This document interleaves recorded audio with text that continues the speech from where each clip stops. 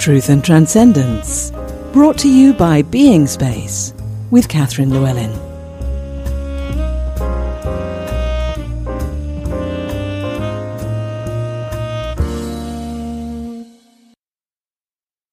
Truth and Transcendence, episode 111. You've probably heard of a book called Brave New World. It's been talked about a lot in the last few years, and they've actually made a TV show about it, written by Aldous Huxley. It's one of his more famous books, and in Brave New World, he talks about how things could get really, really bad if we keep following progress. He wrote it in the 1930s, at which point in time there was a lot of excitement about progress, technology, improvements in humanity having control over nature. So Brave New World is very well known. A lot of us read it at school. Fantastic book. You may not have heard of another book he wrote called Island, which he wrote 30 years later, and where Brave New World was dystopian, Island is utopian. And according to the Times, it's one of the great philosophical novels, and I actually tend to agree. This whole notion of utopianism, thinking about what could be an ideal situation, what is the ideal for humanity, what's the ideal culture, the ideal society, what's the ideal way for us to be as humans. Now, some people say that utopianism is just magical thinking, is just wishful thinking, pie in the sky. And yes, there is, of course, that danger. But I think utopianism has its place in the sense that it invites us to connect with that which we can imagine, that which we yearn for, that which the soul wants and hopes and wishes could occur. And I think it's really important for us to allow ourselves to connect with that hopeful, innocent, yearning, visionary aspect of ourselves. And I'm talking about something that goes way beyond coming up with a goal, coming up with a mission for our lives. All of these things which could be relatively pragmatic, relatively practical. Utopianism goes way beyond that into what's an almost magical, almost mythical, wonderful, brilliant, inspiring, exquisite vision that we might have for the ideal. And he actually has a quote at the beginning of the book from Aristotle which says, "In framing an ideal, we may assume what we wish, but should avoid impossibilities." Now, I suspect Aristotle had quite a sense of humour, because how on earth do we know what is or isn't an impossibility? And how do we know whether what we're assuming is possible or not possible? So I think that's one of those quotes that one could meditate on and write a PhD about over quite a period of time. So I'm suggesting it is valuable to tune into utopianism. I think it can be valuable as well to tune into dystopianism, because that helps us to recognise the shadow. Again, some of us bowl through life and potter along, only looking at the bright side, only looking at the silver lining, and discounting all of the stuff that's not so great or that's pretty awful, appalling. I think it's important for us to look at the light and look at the dark, look at the dark and look at the light.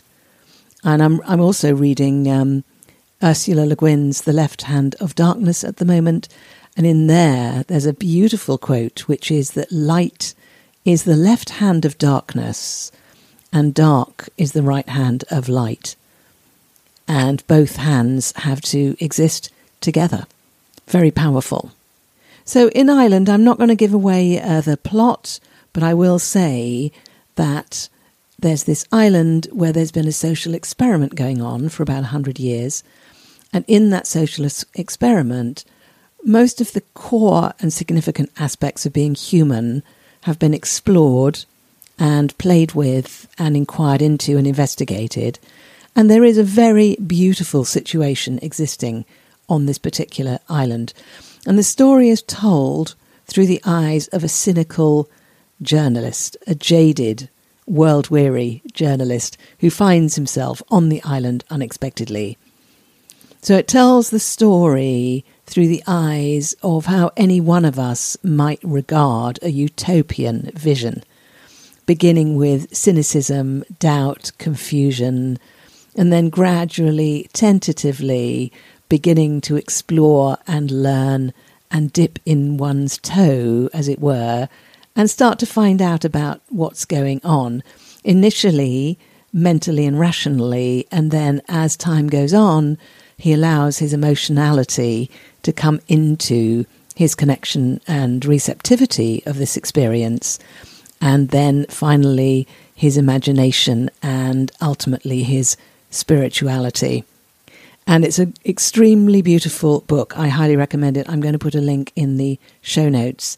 And I'm just going to read you a short extract from near the end of the book, which is at a moment where he finds a beautiful connection with something in terms of his experience of reality and meaning.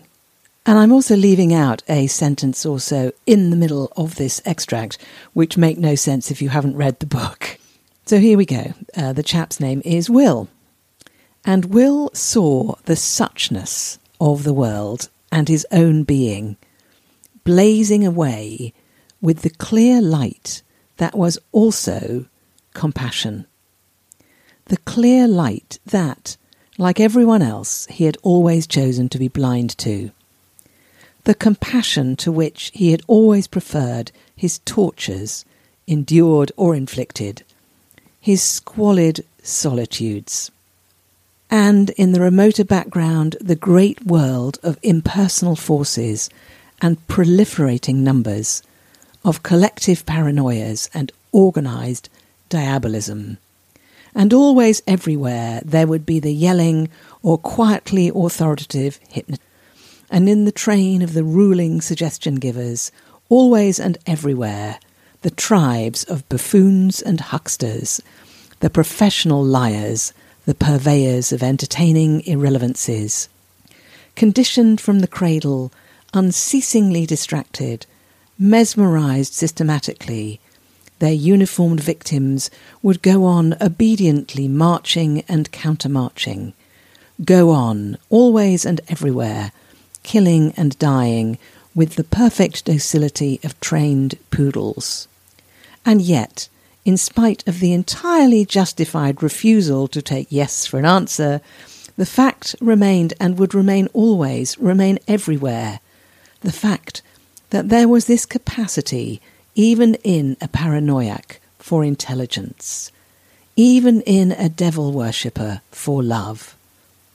The fact that the ground of all being could be totally manifest in a flowering shrub, a human face, the fact that there was a light and that this light was also compassion. So I find that such an utterly beautiful piece, and I feel deeply moved by it and touched by it.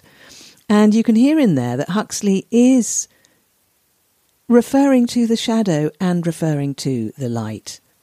So I highly recommend Island. I also, of course, recommend Brave New World. And some of Huxley's other books are just astonishing. But this particular one, it was his last book. He died not long after. I think it was the pinnacle of his contribution to humanity. So thank you for listening. Have a wonderful week, and I will see you next time. Thank you for listening to Truth and Transcendence, and thank you for supporting the show by rating, reviewing, subscribing, buying me a coffee and telling a friend. If you'd like to know more about my work, you can find out about mentoring, workshops and energy treatments on beingspace.world. Have a wonderful week, and I'll see you next time.